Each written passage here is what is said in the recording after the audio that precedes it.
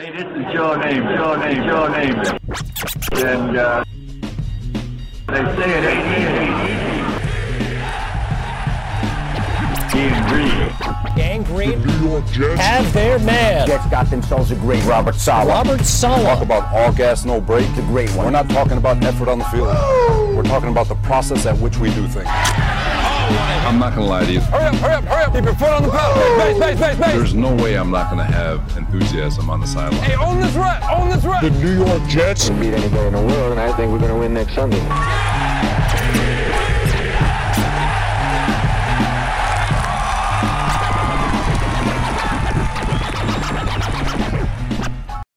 Everybody, and welcome to the latest edition of the Ain't Easy Being Green podcast, broadcasting to you live from beautiful, amazing, picturesque Crystal Lake Studios in Putnam Valley, New York. My name is Keith Farrell. I'm joined, as always, by the number one Jet fan in the state of Texas, my colleague and co-host, Michael Legaris, everyone. What's up, people? What's going on? And, of course, we're joined by the number one tight end in the history of Marist football.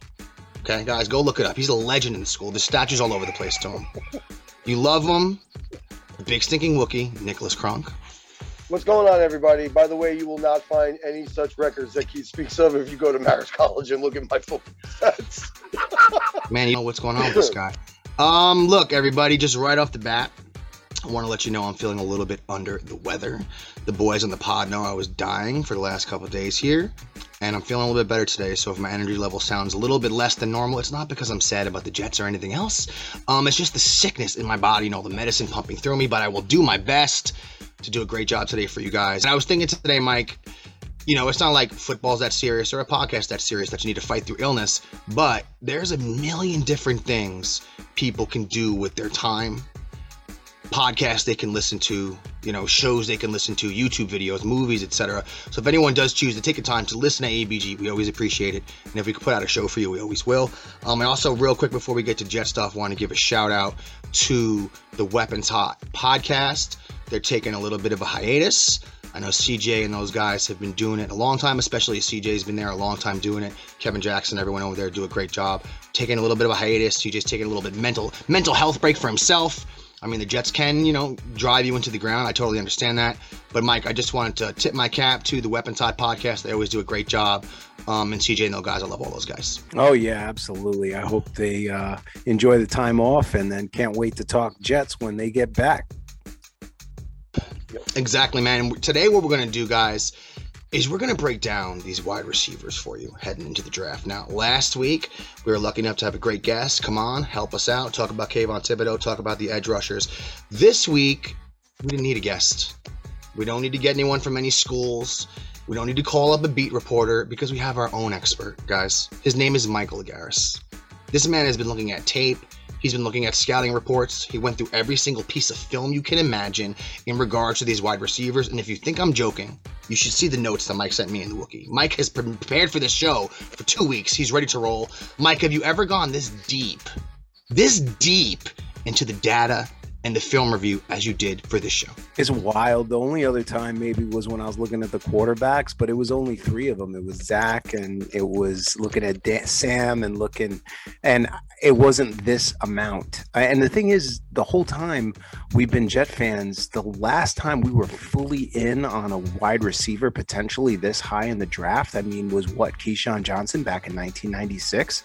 I don't remember another draft where it's like, yo, check out all the wide receivers. They're all in play. So it was kind of exciting for me. And no, I've never done this type of analysis before, this in depth, and I'm excited to share what I found. Yeah, Mike, and you did a great job. Thank you for doing all that work for us. So what we're going to do today, Mike's going to lay out his top 10 wide receivers heading into this draft. Now, hold on a second. I think we have Cousins. There he is. Welcome to the show, number one high school football coach in America, Sammy O'Hare. What's up, bro? He's in the building. He's going to have to speak. If you're listening on the audio version of this, just assume he's there. Okay, yeah, everybody. What's going on, everybody? There you go. And Sammy, we're about to jump into this. Mike's top 10 wide receivers insofar as the draft goes. Everybody knows we got 4. Everybody knows we have 10. We also have those 2 picks in the second round there, which might even be, depending on how things shake out, might be where we do select a wide receiver. So what Mike did was he went through, did the research. He's going to go through his top 10 in a second, and we're going to walk through it with him. Before we do that, a few notes here with the Jets I want to touch on, Mike. Ryan Griffin got released. I don't think that's a surprise. We went ahead and got those 2 receivers and 2 tight ends in free agency, Conklin and Uzoma. We saved $3 million cutting Griffin. You could probably expect Van Roten to get cut before the season starts too. They saved about $3.5 million there. As of right now, the Jets have $17.9 million in cap space. That's 9th in the NFL, so they're still in a good place when it comes to money. And the only other thing I want to point out to everyone, if you go on ESPN.com, you check out a Rich Cimini article he put out in the last couple days comparing everything that's happened the past year with the Panthers and the Jets since that trade that we made with them to get all those picks and to go on and trade Sam Darnold down there. The Panthers went 5-12 last year. The Jets went 4-13. We have pick 38 this year because of that. Just a complete disaster for the Panthers. So if you want to see another reason why Joe Douglas, we need to start erecting that statue for him, take a look at that. And guys, let's just get right into it, because I know Mike's ready to burst at the seams, all this data he has at his fingertips. He wants to get into the top 10 wide receivers. Let's get into it. Mike Lagares' top 10 NFL draft prospects. Let's go.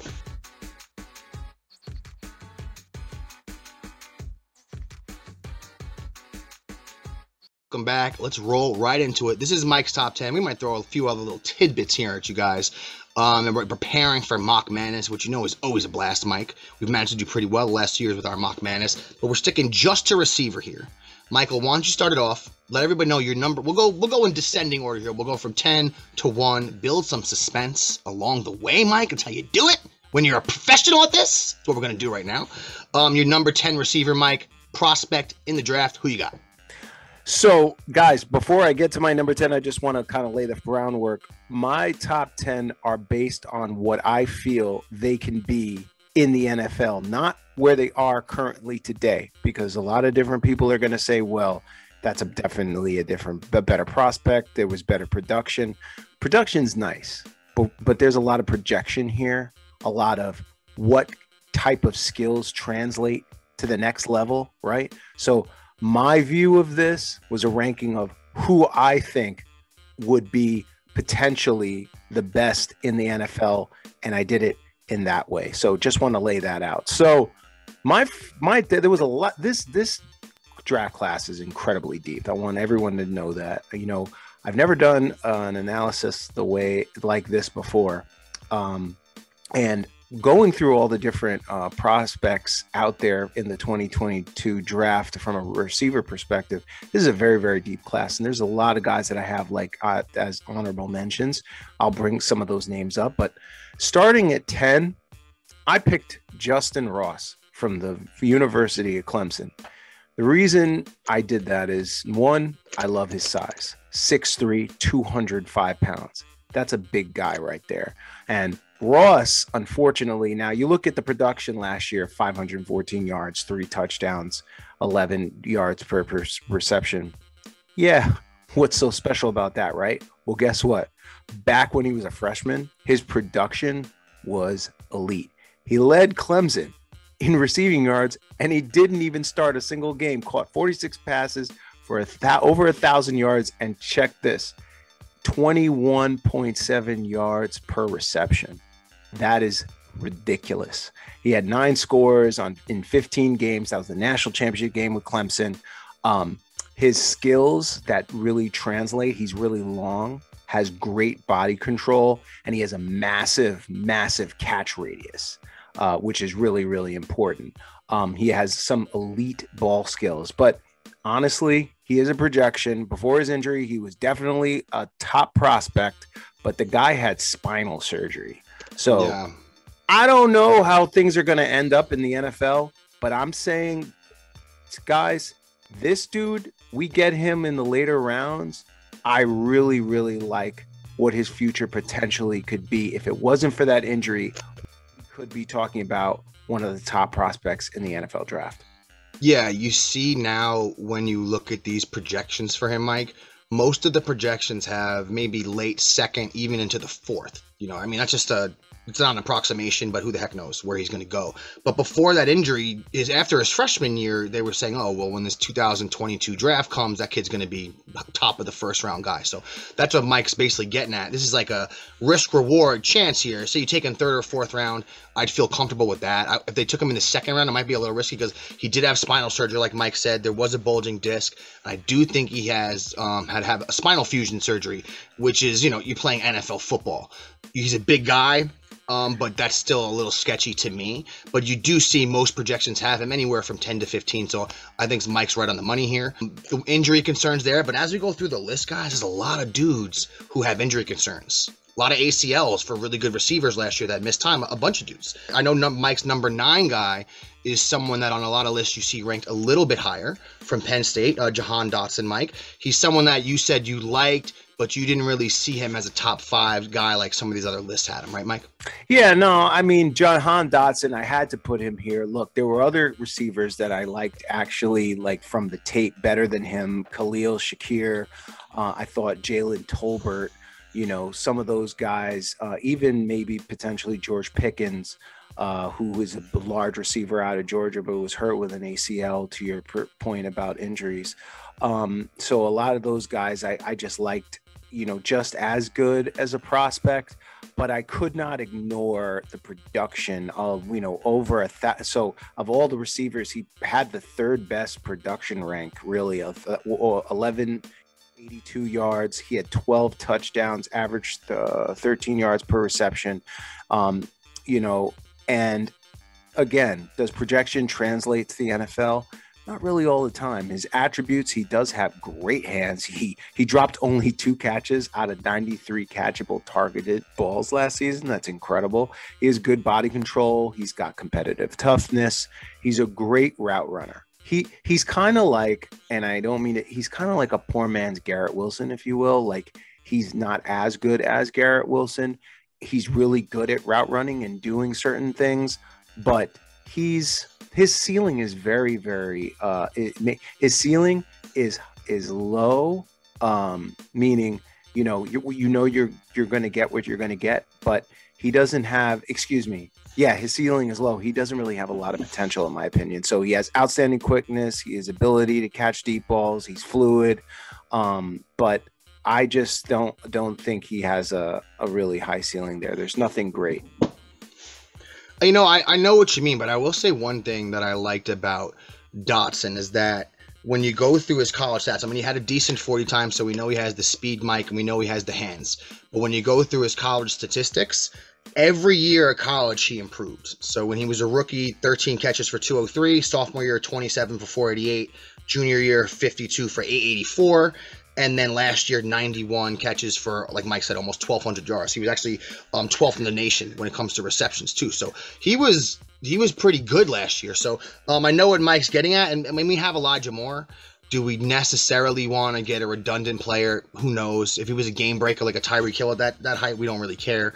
But since we have a guy kind of slotted in like that already, would he be a guy that would help us? I think what Mike's looking for and what a lot of Jet fans are looking for is a different type of receiver, a big play receiver. So let me ask this. One thing that I didn't like about him was that I do like the fact that he got better every year. That's always an awesome sign. So that is absolutely a positive. The one of the biggest negatives I took from him was his yak ability. So if you watch the tape, every time he gets touched, he goes down. So I wanted to ask Nick or Sammy, you know, how important is that? Like, if you're seeing a guy already, like Keith just rattled it off, like he had a ton of receptions, ton of production, yards, he's got the whole profile, but you know, you touch the guy, he falls down, right? What do you think about something like that at the next level? Well, where's Tutu Atwell right now?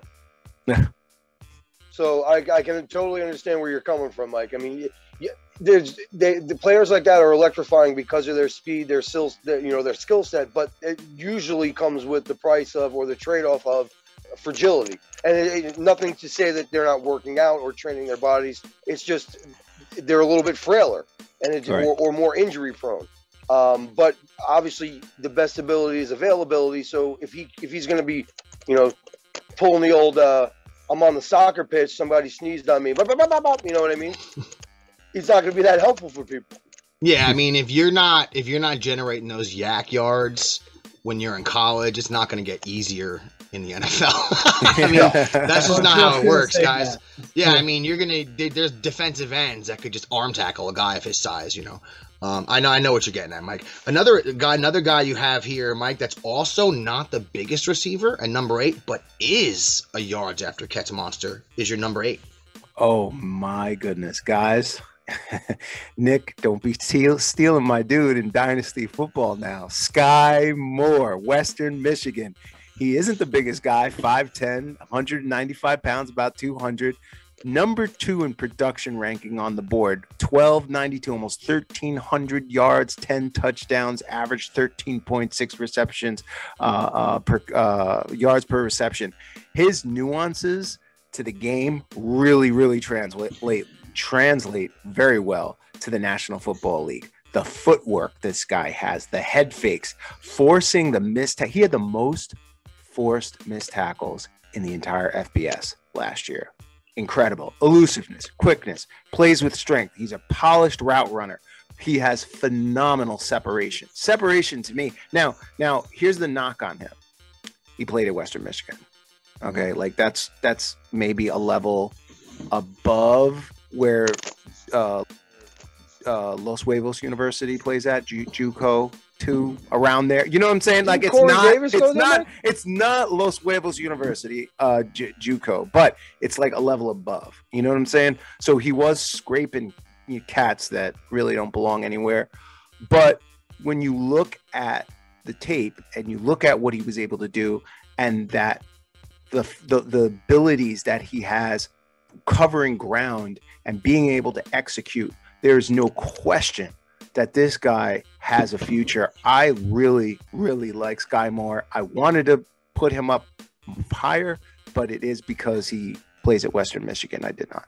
Yeah, they didn't play one ranked team last year. Yeah. So I know what you mean, Mike. I mean, you always got to take that with a grain of salt sometimes. When it comes to the quarterbacks, we do the same thing with these guys. If they don't play great competition, you got to do the same thing with the receivers. Great production from him, though. Great production from him. He's basically like the human juke move in Madden, like Mike said. Difficult to bring down, difficult to tackle. 5'10", 195, not the biggest guy, but 195 is pretty solid for 5'10". Primarily played out of the slot, Mike. We have Elijah Moore, but I think Elijah Moore can line up on the outside too. I think he's talented enough to do that if they wanted to make that move with him. Mike, let's get over to a little darling, another little gem in your top 10 here that maybe not a lot of people know of. Because Cincinnati's not a school a lot of people follow until last year when they made that run, Mike. Who's their number 7 guy? Oh, man. 6'3", 211. Okay. Imagine Jordy Nelson, but with another gear. Okay. He has this guy, arguably the second best speed combination, size combination in the draft. Okay. And this is Alex Pierce out of Cincinnati. He had 884 yards, 8 TDs, 17 yards per reception. He did go to a smaller school, didn't really like to throw the ball, but when you see this guy, he's blowing everybody away. Just go turn on the tape. He's just blowing people away. Guy has like a whole nother good, like Wile E. Coyote when he gets on the dynamite, explodes off the thing. That's what he's like. It's incredible. He has elite speed. Okay. Ran one of the fastest 40s in the entire draft at 6'3", 211 pounds. He struggled a little bit in the Senior Bowl. So that's a little bit of what was going on there. So his stock may have kind of tumbled just a bit, but elite speed. He's a crisp route runner. He's able to separate at the top of the class almost better than anybody as far as separation is concerned. He's a home run threat, meaning just throw it up, strong frame. He has amazing leaping ability. I saw some of this stuff on the tape. He just goes and gets the ball. Like I said, it's like a Jordy Nelson speed, like elite speed. But he does struggle a little bit against press coverage, unfortunately. And his route running can be a bit predictable. He doesn't have the greatest get off. So there's one thing with speed that once you get going and you're just flying by, super speed, but there's another thing like to get off and just jump off the blocks, right? And just, wig people out. He doesn't have the greatest, he's not the best at that. So he does need some refinement on his route running. But yeah, he's exciting. and I don't know where he's going to go. He has that speed and size, and guys like that to me are going to be very successful in the NFL, especially if he goes to a team that's built for a guy like him. Yeah, his 40 time at the combine was a 4.33. Son, you're 6'3", 211, moving like that. That's pretty impressive. Also, Mike, #1 vertical leap of any wide receiver at the combine to 40.5 inches. That's impressive as well. Son. Great hands. I know he might not have had a big game. I know Alabama completely shut him down in the national title game. That's not great to see. But when they played Notre Dame, he destroyed my boys. I didn't even know who this kid was before that game. He had 150 yards. I think he only had like 5 or 6 catches. It was a nightmare. So that's when he got put on my radar and the SCFL radar as well. And I was like, who is this guy just murdering my boys right now? But like you said, Mike, the quarterback for Cincinnati last year, I think, was Ritter. And if you look at the passing stats last year, the reason that team was pretty good last year, Cincy, is they distributed the ball pretty evenly. Yeah, I think if a guy like Pierce was playing on a different college offense that was more focused on just 2 or 3 targets, this is a kid that could have put up ridiculous numbers. I think that was a byproduct of kind of what that Cincy offense did last year. If you went back and look what they did on offense, they spread the ball out pretty well. They were 13-1 last year. He was the leading receiver on the team. What's interesting, when I looked at the SI.com rankings, and I lean more towards where you have this kid ranked. I think he's going to be pretty good, Mike. They had him ranked 14th SI.com. I don't think there's 13. I don't think there's 13 better receivers than this kid. No. But I do want to call you out for comparing every fast, white, tall receiver to Jordy Nelson. It's just not right, Mike. I mean, I got to put you on blast because there's other guys out there. I know you didn't want to go down that route, but you did it. I had to say Jordy Nelson just because I'm just playing. He that's what he looks like to me. The way he catches the ball, he goes after it with 2 hands. Just turn that tape on. He's just after the ball like that. But obviously Jordy wasn't the fastest guy in the world, but this guy he was decently fast, Jordy. But I know I'm just busting your chops. I can't wait. I basically dragged my ass out of bed just to talk about this number 6 here. All right, guys. I was on my deathbed when I saw Mike's rankings, and I saw number 6. I know it's going to cause some controversy here, Michael. I know where most people have this player ranked is very high. Where Michael has him ranked, number 6. So I'm going to lead off to you, tee you up, Michael. Let everybody know who your number 6 overall receiver for this NFL draft is. It's Garrett Wilson out of Ohio State. I think ceiling is not that high, just like Jahan Dotson. He's got the production, 10, 58, 12 touchdowns, 15 yards per reception. Number 5 in production overall in the prospects that I'm looking at right now. But his ceiling isn't high. I mean, there's nothing about him. Okay, Sammy, from a skills perspective, not production, not Ohio State and touchdowns and blah, blah, blah, blah, blah. Skills, there's nothing rare about him. He's a good prospect. He's not a great prospect. He's a safe bet for immediate value add right now. You know, he comes on the Jets, he's going to do pretty decent. But like I said, what am I judging? What you can be. And he has a smaller frame, you know, even though he ran in the 4.3s at the combine initially, you know, I don't see that speed that translates to the game, just kind of like how Mims ran that 4.3 and we didn't really see it in game speed. I don't see that game speed on tape. I watched that. Okay. He is a great route runner and he works well off releases overall. Like I said, he's a good receiver. His ability to generate separation is probably top of the class. That's one thing he does really well. He does great with separation. And he also produced at the high level from both the slot and the outside. 73.4% was from the slot. So his best traits really, like I said, ability to separate, his route running, and he has strong ability to get tacklers to miss. But overall, when I look at him, you know, I think he's good, but I think he's overrated. What do you think, Sammy? Yeah, I didn't get to say this earlier, but shout out to Western Michigan. Our boy Corey Davis went there. I don't know if you guys knew that. Yeah, I think the Wookiee said that before.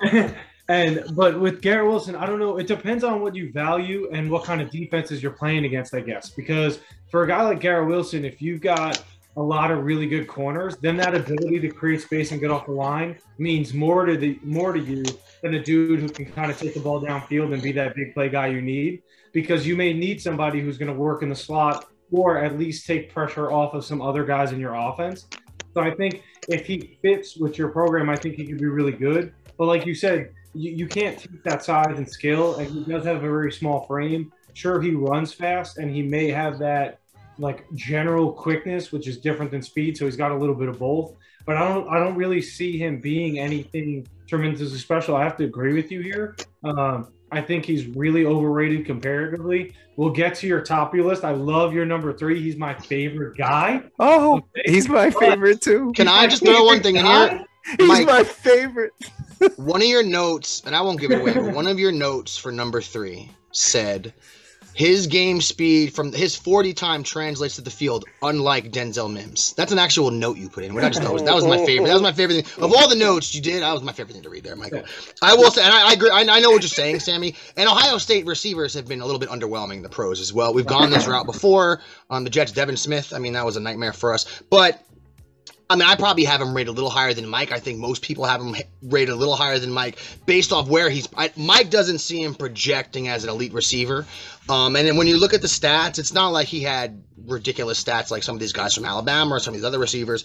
He did improve every year. His yak was pretty good, 40 times good. I know the routes are good, but like Mike said, the game speed, he didn't see it when he looked at the film. That's how Mike feels. Now, before we get into the mock madness, we'll go a little deeper into it. But he still has him ranked near the top 5. It's not like it's too outlandish, Mike. Most places you look have Garrett Wilson or London as 1A or 1B. So I'm interested to see. I know that listeners are very interested to hear who your top 5 are here right now. Why don't you get into number 5, Mike? Number 5 is his teammate, Chris Olave, Ohio State, 6 foot, 187 pounds, about the same, almost the same size. He had 936 yards receiving, 13 touchdowns, 14.4 per clip. Look, Chris, to me, from what I saw on the tape, this isn't an analyst, anybody, this is me, Mike Lagaris, talking. He's the best route runner in the class. He has outstanding understanding of the full route tree, in my opinion, and possesses elite 4.3 speed along with his outstanding route running. He creates separation and can definitely go to another gear when tracking the ball, which is incredible. And he has, unlike Garrett Wilson, home run hitting potential. So this guy can fly. And I just like his versatility more. And I would love if the Jets got this guy. I really would, because I think he could be a beast. Okay. And his game translates. His speed translates into game. If you watch, he has elite route running. He's elite route running. He has speed. He has the best hands in the draft. That's my opinion. That's what I saw on tape. I think he's got the best hands in the entire draft. His stop ability is unbelievable. Can stop on a dime. I mean, this guy, he starts, turns, looks, goes. I didn't see anybody that could do it like the way he did it. And he has consistency in finishing and naturally tracking the ball as it's, up in the air. Now, he does have some holes. He's not really a yak guy. I get it. And yak is really important. We just talked about it. So you touch him, he goes down. He has to put some weight on because he is frail. The wind blows. And like I said, he goes out of the stadium. He lacks strength to really push through tackles. There's really nothing super elite from him except for his speed and his hands. And I would say his ceiling would be like one of the best slot guys in the NFL. Could be a really, really good wide receiver too. I don't think I could ever see him as like a Tyreek Hill or anything like that. But I think he's good. I think he reminds me of like a Jerry Jeudy. Yeah, and don't forget, he set a record at Ohio State for 35 touchdowns in his career. He only had 3 as a freshman. That means he had 32 touchdowns the past 3 years. So no, that's what I was going to say, Sam. I didn't mean to interrupt you. That you might not, maybe you don't see certain things that are elite, but there's something to be said for being a playmaker and being effective in the red zone. If you have 35 touchdowns, and 32 of them the past 3 seasons, that's pretty productive. And if you're running a 4.39, he has great hands. I mean, there's a reason. SI.com's aligned with you, Mike. They actually have him ranked number 5 also. So you were spot on here with SI.com's aggregate ranking as well. I think he's probably, when I looked at the tape, all your top 5 guys, Mike, looked at the tape on all those guys, he looked like the most polished route runner to me as well. Got the job done there at Ohio State, even with Garrett Wilson there. I know Justin Fields wasn't there last year, but they were still able to throw the ball pretty well. This number 4 guy, I mean, this guy, I think his stock dropped a little bit after the combine, but still a monster, still someone people are very high on, still somebody you know is going to go in the first round, Mike, right? Yeah, man. And look, we're going to talk about a couple other guys after this dude, but there's really not a lot of people like Treylon Burks out of Arkansas. Look, has the size. He doesn't have elite speed, but he has good speed. 6'2", 225 pounds. He's a big boy. Okay, 1,100 yards. 11 touchdowns, 16.7 per clip. Anything above 15 to me is sick. Okay, especially in Arkansas. So every time he catches the ball, it's almost 16 yards. That's ridiculous.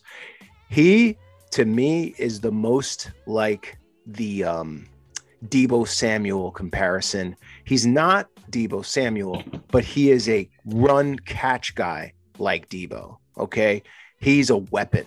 He's a less refined, more athletic Drake London. Okay. And we'll get into Drake here soon. His attributes, 50-50 ball master. Throw the ball up, he's going to grab it. He's sick at playmaking. This guy's an athlete. Okay. Can break tackles. Okay. Like I just said, like the Deebo, you can hand the ball off to him. He'll take off. He's fearless, tremendous hands. And he'll just bowl you right over. And he is a yak monster, maybe one of the best yak guys. He's not the best one, but he's one of the best in this class. And he's got again, the combination of size at 6 foot, 225 pounds, like I said, and his speed there's not too many that have that. Like he racked up all those yards at that height and speed size. And the production level, given where he played, the competition level was really, really good. But again, like I said, he doesn't really have elite speed. He may take some time to develop at the next level. So he's a little bit raw as a prospect. So working with Zach Wilson is kind of, do you want to have a raw wide receiver with a young quarterback that's building? So he wasn't really given a full route tree to really become a master of. But again, I think from an athletic perspective, this guy has a lot to offer and really could be a great weapon. And I got him at number 4 just based on his potential. Somebody that I think was ranked maybe a little higher before the combine. I know the 40-time, that straight line 40-time speed didn't excite people. I think it was around a 4.55 or something, Mike. That's right. The vertical wasn't amazing for a wide receiver. But, I mean, sometimes some of those measurables you got to throw out the window. I mean, go watch any of the games. If you look at some of the games this kid played last year, I know Arkansas is not the greatest team in the world, but they play in the SEC. So they played Alabama, they played Auburn, they played all these great teams. When they played Alabama, the kid had 8 catches. Look at the big games they played. Look at the games he lined up against players that are going to be in the NFL. You look at the big games he played versus the best teams that are in college football. 8 catches for 179 and 2 touchdowns versus Alabama. That's ridiculous. Yeah. He had 9 catches, 109 yards, 2 touchdowns versus Auburn. Okay. He had, when they played Texas A&M, Texas A&M was ranked 7th in the nation, 6 catches, $167. You can go through the list. He had a whole bunch of great games. Like Mike's saying, he's basically a bull in the china shop, fearless type player. I know he's from Arkansas, always wanted to go to Arkansas, took one visit, right? Committed to Arkansas when he was a junior. Took no other visits anywhere else. It's the only place he wanted to play. Clemson wanted them, Alabama wanted them, all these schools wanted them. He only wanted to play at Arkansas and be close to home, or else maybe he'd be someone that'd be a little bit more of a household name, Mike. But some tremendous games last year. Number 4 guy on SI.com. So once again, Mike, you're aligned with them. His yak is ridiculous. Ridiculous. Maybe the 40 times not there, I understand, but I mean, this is someone that I did some research on him for a lot of different reasons, but for the show, obviously, for SCFL, because Mike had him at number 4, and I liked what I read, because what you read about him is, he's not a self-promoter. Okay, he's a team guy. And you don't always see that with the wide receivers, but you like to hear that with someone as talented as him. I know the stock might have dropped a little bit at the combine, but the combine's not everything. I mean, you got to look at the tape. You got to look at some of the intangibles the kid brings to the mix. That'd be an absolute steal if for any reason he got to the top of the second round. I don't think that would happen, Mike. It'd probably be someone I think by the end of the first round, he's going to be gone. But I like him as your number 4. I think that's a great pick, Mike. Yeah, man. The next guy is the one I'm the most excited about. The next guy, when I did the research and I found, because I didn't know about him. Okay. I'll be honest with you. I heard this name, but I didn't really know. And then I sat down and I literally watched this kid's tape for almost an hour. There was no one else I watched as much tape on than this guy. Okay. And he made me feel like, you know what? Screw DK Metcalf. Screw AJ Brown. Screw Deebo Samuel. You know what? Let's just freaking take 2 of these guys. Because this motherfucker, excuse my language, this dude right here is a freak athlete. Christian Watson from North Dakota State. Now, I know many of you are going to be like, another one of these dudes, you know, same dude that went to the San Francisco 49ers quarterback, Trey Lance. This guy's 6'4", 208 pounds. Size, he's monstrous as far as the size perspective. There's this thing called a relative athletic score. It's called RAS score. He rated out at a 9.99, top of the whole class. Okay. He's the freakiest athlete. I think he has the highest upside of any athlete in the draft, not just at receiver, in the entire draft. He runs a 4.36 at 6'4" and 208. He can jump out of the universe, this dude. Go turn on his tape. Go look at his receptions. I don't care if he played at North Dakota. Just turn it on and look at what he does. This dude, he had 800 yards, 7 touchdowns, averaged 18.7 yards per reception, this cat, okay? He has the best acceleration of anyone in the class. When he gets the ball, he takes off like he's on fire. Like something's up his butt, something's ripping him apart, like something's chasing him. It's insane, okay? His wow plays, like I said, are off the chart, okay? Like I said, he has the highest ceiling to me of anyone in the class. And his change of direction at full speed, not stop starting on a dime, like I said of Chris Olave. I'm talking about he's going 1,000,000 miles an hour this way, and then he goes 1,000,000 miles an hour that way.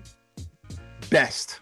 No, I don't see anybody making switches like that. It's like Barry Sanders, like, okay, go turn on I will challenge anyone. Just go turn on a YouTube and watch Christian Watson. He's long, rangy. He has excellent fluidity in his hips. He has explosiveness. He can line out outside. He could be a weapon inside. He has incredible vision, playmaking ability.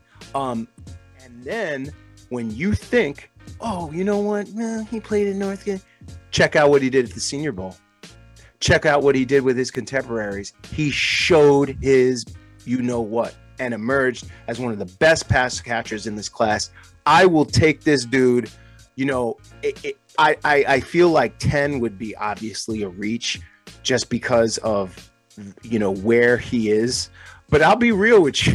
You know, if they took him at 10, I'd say screw it. Like, just get him. You know what I'm saying? I'd love to grab this dude in the second round, okay? I was even saying, you know what? Let's just go grab one of these receivers in the round 1 and then grab Christian Watson in round 2. That he's so, I think the ceiling is so high on this kid that, and again, negatives, he didn't really run a lot of routes, so he's going to need coaching from a refinement perspective. But I mean, he projects to be like a Mike Evans, a Chase Claypool. That's the type of athlete that this kid is. I am so excited about Christian Watson. Sammy, let me ask you, you seem to be really high on him also. I see SI.com has him ranked number 9, and they have him as a late first, early second projection, basically what Mike just said just now. You also a big fan of here as one of the top 3 receivers in this class? Yeah, absolutely. I think he is the most talented guy. I mean, listen, there are other guys out there more refined, probably more pro-ready. But this dude, there's something special about him. I mean, he had some injuries 2 years ago. but his sophomore season and his senior season almost identical in terms of yards, touchdowns, and he can run the football. He had all 3 years, he had plus 100 yards rushing too.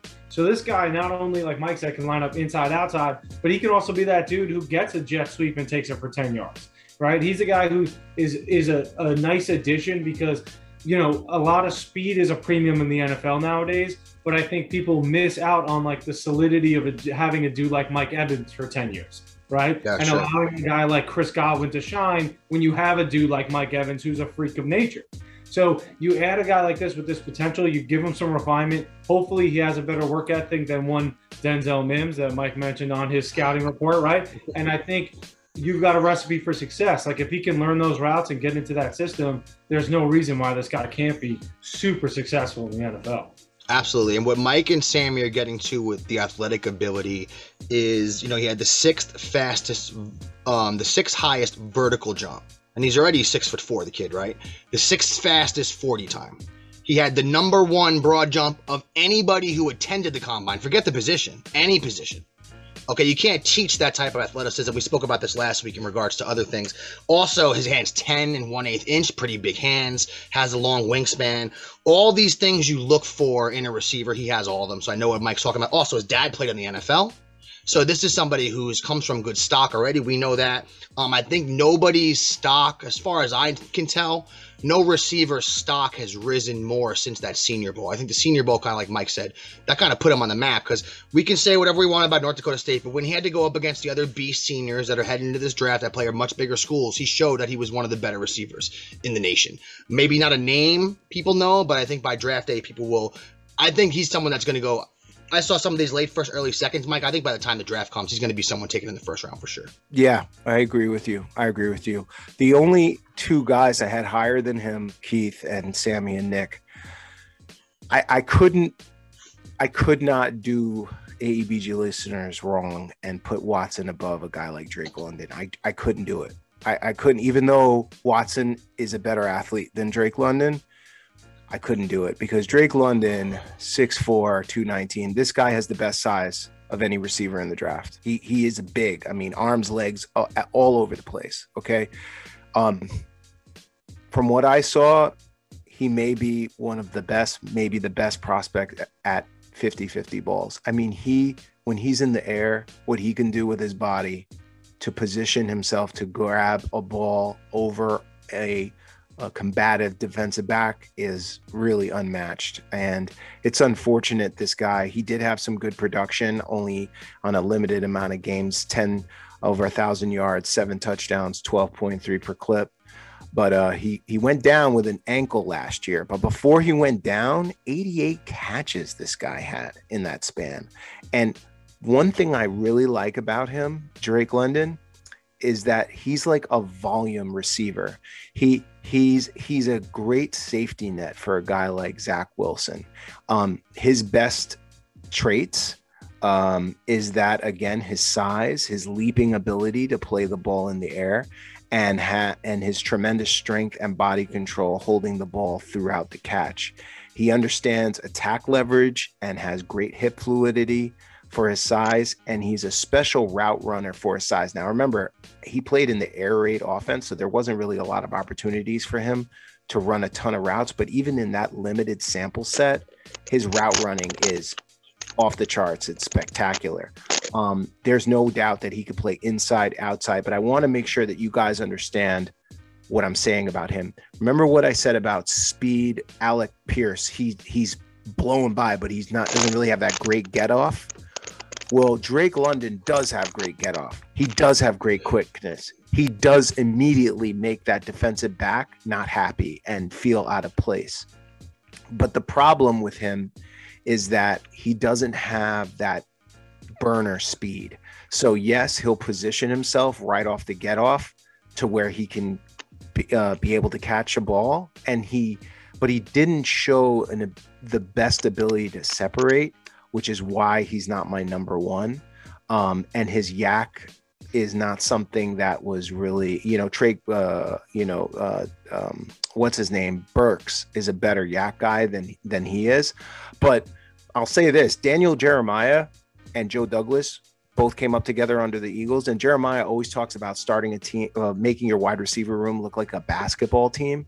And a guy like Drake with Elijah and the way the receiving room is built now would make a lot of sense, because he's a guy that, because of that incredible catch radius and that toughness and that volume, he's a guy that Zach will go to time and time and time again. Yeah, maybe he may not be a home run hitter, but he's going to get those first downs. He's going to get those really important yards. He's going to get open. And then when he's in the end zone, hitting the back shoulder fades option, he's going to be a weapon, potentially for Zach. So I wouldn't have a problem taking Drake London, but I just want everyone to understand he's kind of the guy I compare him to is Michael Thomas. Michael Thomas doesn't have elite speed, but the guy can catch, he can run slants, he can get people off guard.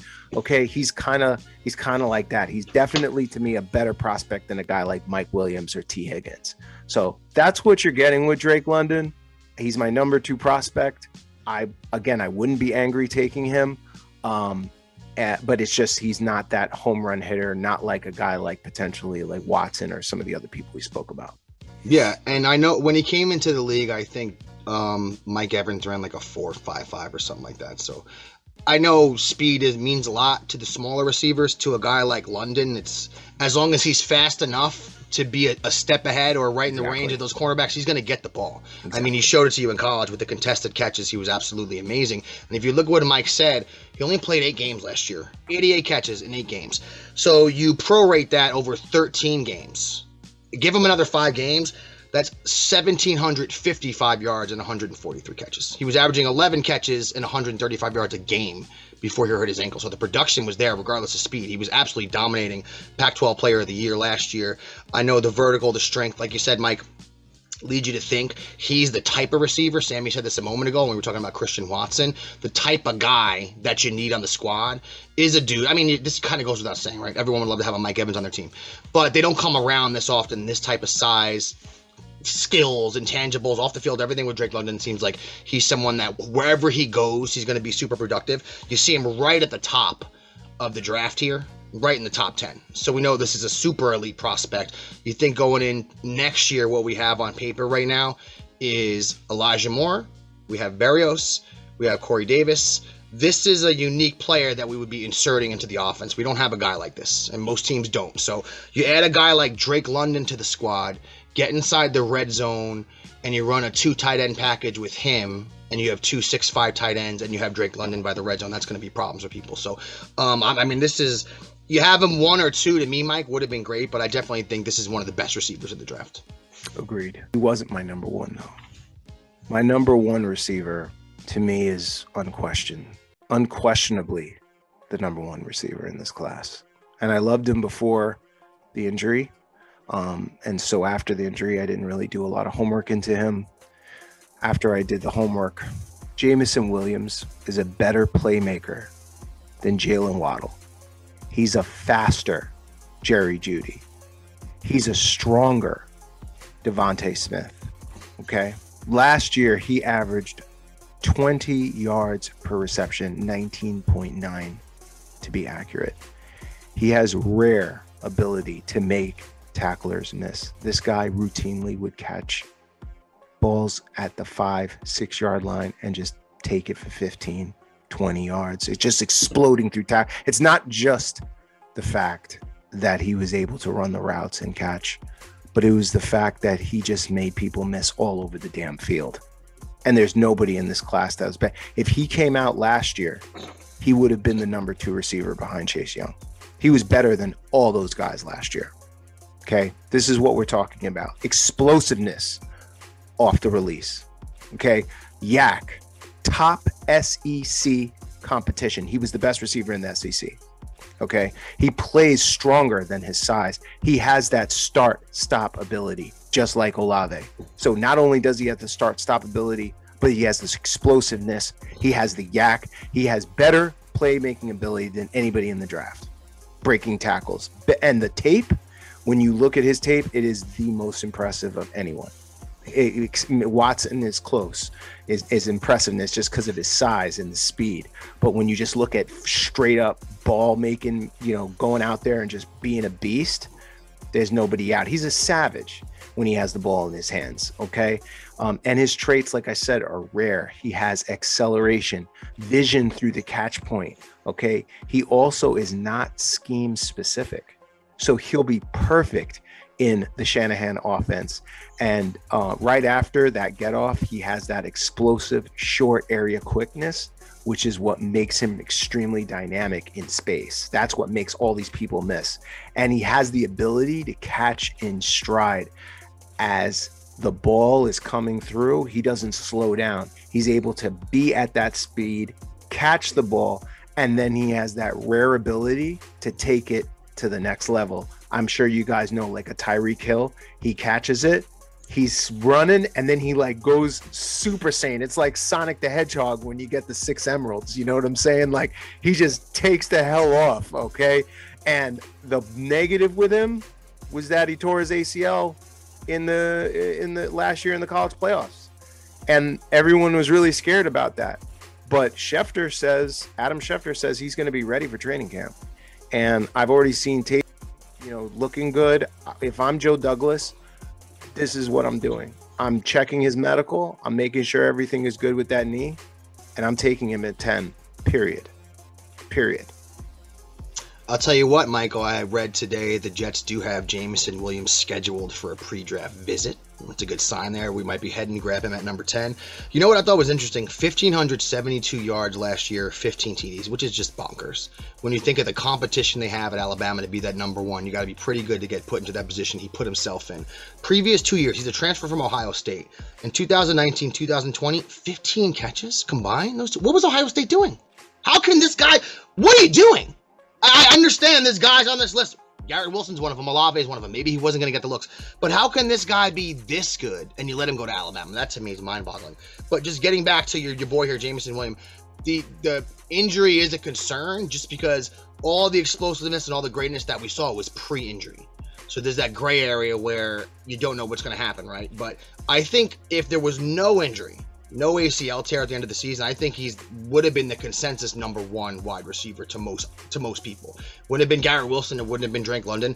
I think Jameson Williams would have been the guy. If you look at the second half of last season and what he was doing to teams, he destroyed LSU. The first time they played Georgia, not the national championship game where he got hurt, but the first time he almost had 200 yards. So he was ripping teams apart. I know Alabama's a machine. But this guy seems to have every single intangible that you want in a number one receiver. We know it all, guys. He looks tremendous. But let me ask the Wookiee, the injury concern. If there's a guy who's ranked number one, looks amazing, you've seen him be great, you've seen the speed, you've seen the catches, you've seen the agility, tears his ACL, obviously couldn't participate in the combine. Is that something that he's young enough that you say, screw it, if he's there at number 10, take a chance anyway? Or you think he's someone that might slide further towards the back of the first round, Wook? Well, I mean, obviously, as Mike said, you got to be checking in with them throughout the entire time between now and when you're going to make a draft. But if you're impressed enough with this kid, and because of how young he is, obviously these college kids, they rebound from almost everything now because of the training that they're getting. I think you can't go wrong taking him 10. I mean, it's an ACL. It's not like it's a Achilles or something like that. Injuries, ACLs, knee injuries, the way that they've been rehabbed and done, as we've gotten more and more advanced with everything like that, I don't think you should be afraid if that kid's available at 10, unless something this offseason scares you for whatever reason. I mean, I don't see any reason why he shouldn't still be the first receiver taken. Yeah, and every body is different. And Willis McGahee, he proved it a long time ago. Man, he tore his ACL, gets drafted, plays a whole long-ass NFL career. Let me ask you, Sammy, if you were doing your top one or two guys, would you have London ahead of Williams just because of that injury situation? Or do you think Jameson Williams is one of the best or the best prospect in the draft? Who do you have in number one? I think Jameson Williams is the number one guy, honestly. I would, again, and I'll go back to this every time because from the coaching perspective, this is where my mind goes, is it all really depends on what you want. You know what I mean? Like, do you want that big bruiser dude who's going to be the red zone threat, or do you want a guy who's going to change the way that you run your offense because he's so dynamic as a receiver? I don't really see how any team turns that down, in all honesty. because of the way he's able to explode. And if he comes to the workout and he looks good and he has that speed that Mike was talking about earlier, then it's a no-brainer. You know, if he looks a little slow or a little weary to cut on that knee or that leg, then maybe you second guess that a little bit. But I think if he looks healthy and he's cutting and moving like he did prior to that knee injury, it's a no-brainer. All right, Mike, she's in agreement with you, Mike, with your number one. There's a few other guys Mike has as honorable mentions. They didn't make the top 10.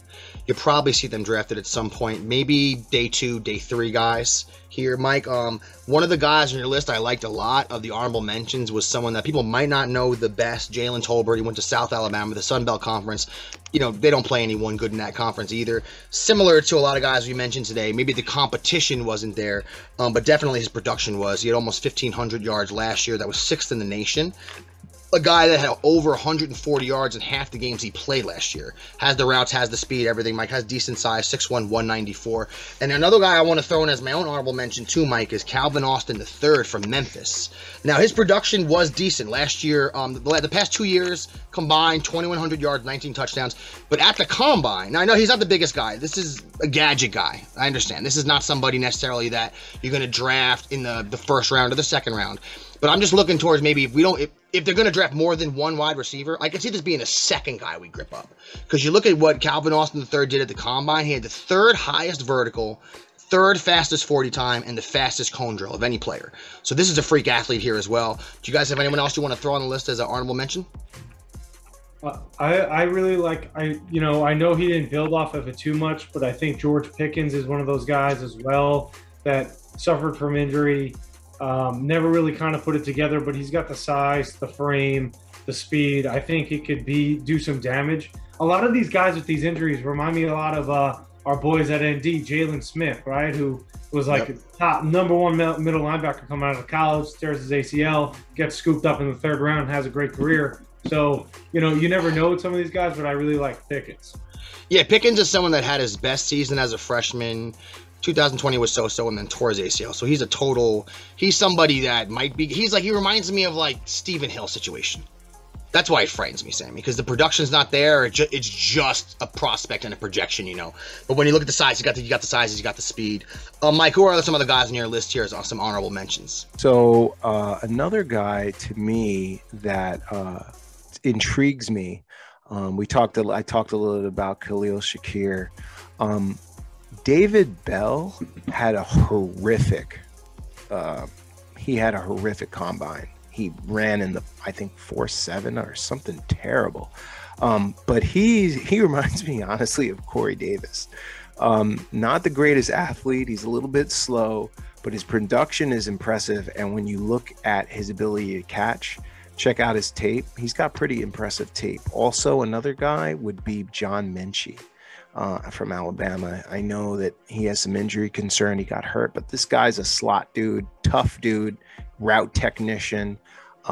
Again, had injury concern, but in the right system, I think he could do somebody well. And then you got in the last guy I like from a run catch perspective is Wan'Dale Robinson. He's like that Treylon Burks type, where you can use him as a different weapon. He had a bad 40, bad 10-yard split, bad acceleration, not really, I know his stock dropped a bit, but his tape is pretty good. And he did have the 2nd best production in the SEC behind Jameson Williams. So those are some guys that made my honorable mention. All right, everybody. So we hope we did a sufficient job informing you of these receivers that could end up on the Jets day 1 or day 2. That's Mike's top 10, plus a few other little guys sprinkled in there. Mike, that was tremendous work by you. I got to give you some kudos there. Great job. I think all those guys are great receivers. I'd be happy to have a lot of those guys, many of the guys that you mentioned there, to help the team out. If we can get that big, athletic giant just toss the ball up to. I don't even remember the last time we had a guy like that at the wide receiver position. That'd be tremendous. But anybody that can help Zach Wilson be as good as humanly possible, that's all Jet fans want. Whatever the mixture is, whatever the combination is, whatever the player is, it's going to help Zach out the most next year. That's all Jet fans want. Okay, before the draft comes, they trade for another veteran. That's great, but they have to add one of these playmakers in the draft. It's hopefully it's one of these guys in Mike's top 5. So once again, Mike, kudos to you. You did a great job. All right, everybody. That's all we got for you this week at the wide receiver position. We covered edge last week. We got you on the wide receivers this week. That leads us into next week, part 1 of Mock Madness. If you go back and you take a gander at the previous 2 Mock Madness editions of AEBG, pretty good job by your boys here, okay? So far as picking picks go, predicting picks, inexact science, but we did better than Mel Kiper, and we did better than Tom McShay. All right, you can both kiss my ass. Me and Mike destroyed you when it comes to the draft. And next week's part 1, guys. So let everybody know, Michael, where they can love us, support us, listen to us, and get at the ABG world. Well, guys, we're on YouTube. Please like us, give it a listen. We really appreciate it. We're on Facebook at AEBG.JetsRadio, on Twitter at AEBG_MYJ podcast, and on Instagram at jet.AEBG. You heard the man. On behalf of the biggest Jet fan in the state of Texas, on behalf of the greatest tight end in Division I history, Nicholas Kronk, and on behalf of the #1 high school football coach of the nation today, my name's Keith Farrell. Get at you next week, everybody. Peace out.